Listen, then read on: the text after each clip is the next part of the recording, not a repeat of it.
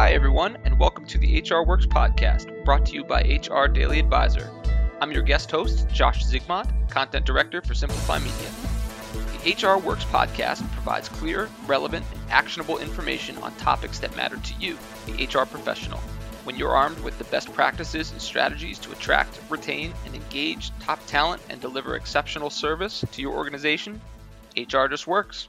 Hey HR Works listeners, as Veterans Day is approaching, it's a great opportunity for our nation to really honor those who have bravely served in the military. We're seeing so many organizations take the time to recognize their own colleagues who have served throughout this week leading up to Veterans Day, and with that, we decided to do something a bit different for you in today's episode. As part of my recent conversation with Jake Wood, the founder and CEO of Groundswell and the co-founder of Team Rubicon, Jake was kind enough to stick around and answer a few more questions pertaining to his experience as a veteran in the workforce and share some insight into the advantages and even challenges that face veterans as they leave active duty and enter into the working world. Listen as Jake shares some unique, intangible skills that veterans possess and can bring into a role, as well as some great ways for HR leaders and their organizations to support their veteran colleagues. Let's check out the episode. Now, as we're leading up to Veterans Day coming up November 11th, I'd love to look more at veterans in the workplace and really touch into that part of your life. So let's start with, why can hiring veterans into a workforce really give organizations a competitive advantage? Yeah, I think veterans are often pretty misunderstood, and I think it's because people don't understand the military. And I think one of the cliches that people have, the misnomers that they have in their mind, is that military veterans are really good at following orders. And listen, the military is built on a hierarchical chain of command, and yes, you have to follow orders so long as they're lawful. I think what people underestimate is how entrepreneurial the military is. The Marine Corps relies on something that they specifically refer to as the strategic corporal. Now, a corporal is not a very high-ranking Marine, but it's the first Marine rank at which a Marine is leading other Marines, usually 3 other Marines, right? So small, like first level, maybe senior associate level type of management responsibility. Marines refer to these as strategic corporals with the understanding that, hey, you have to empower this 19-year-old kid who's leading 3 other Marines with the responsibility of making decisions that could impact an entire theater of operations, like literally could set global policy or a global fiasco with a single poor decision. And yet you have no choice but to empower that person to do so. So I think what the military is really adept at is training people to a high standard, utilizing mission command, basically saying, hey, here's what we have to accomplish. Now you go figure it out. And then, really taking your hands off and seeing just how innovative people can be. I was a Marine sniper. I don't want to get into the details of what that job is, but most people would probably rightfully assume that I gained absolutely zero business skills in the role and function that I played. But here's what I did gain.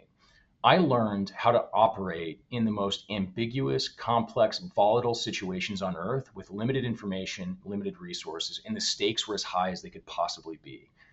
That was basically a training ground for being an entrepreneur. When you think about entrepreneurship, what is it? It's navigating ambiguity, it's navigating uncertainty, it's taking big risks, and it's having zero room for failure. And so I always encourage people, like, if that's the type of person that you would want to hire, like, go find that person in the military. And I'll end by saying this: they're going to have very atypical resumes.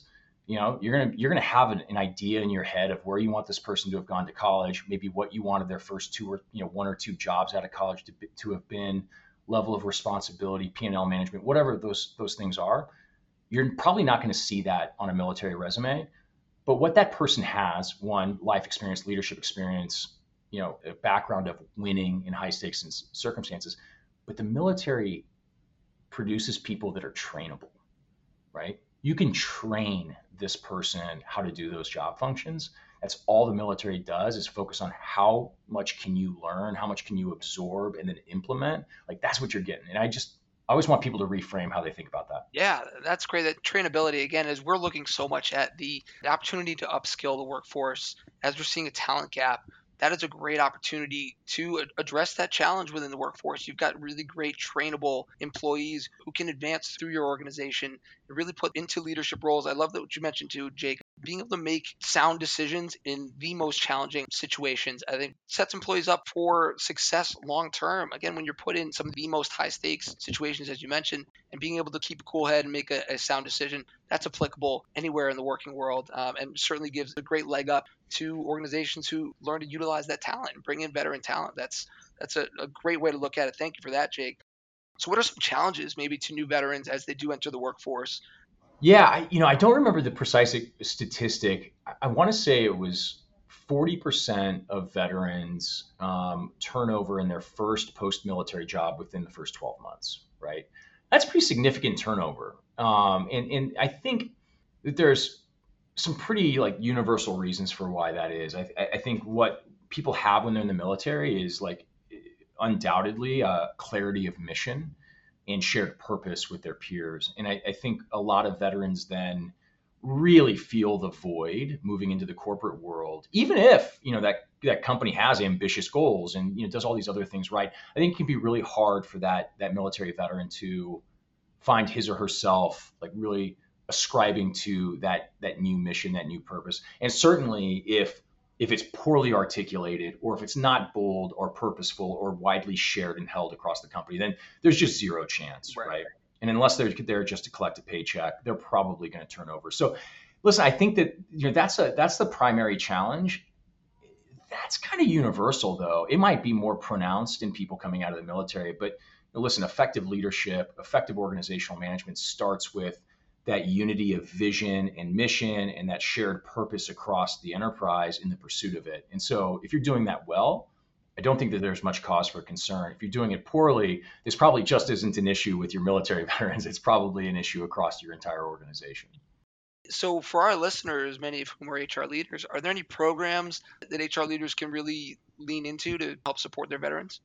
Yeah, I think there's a couple things that I have observed. One, a lot of companies that are larger have started military or veterans resource groups, just like LGBT resource group or any sort of minority resource group that they have, and I think that's can be really effective.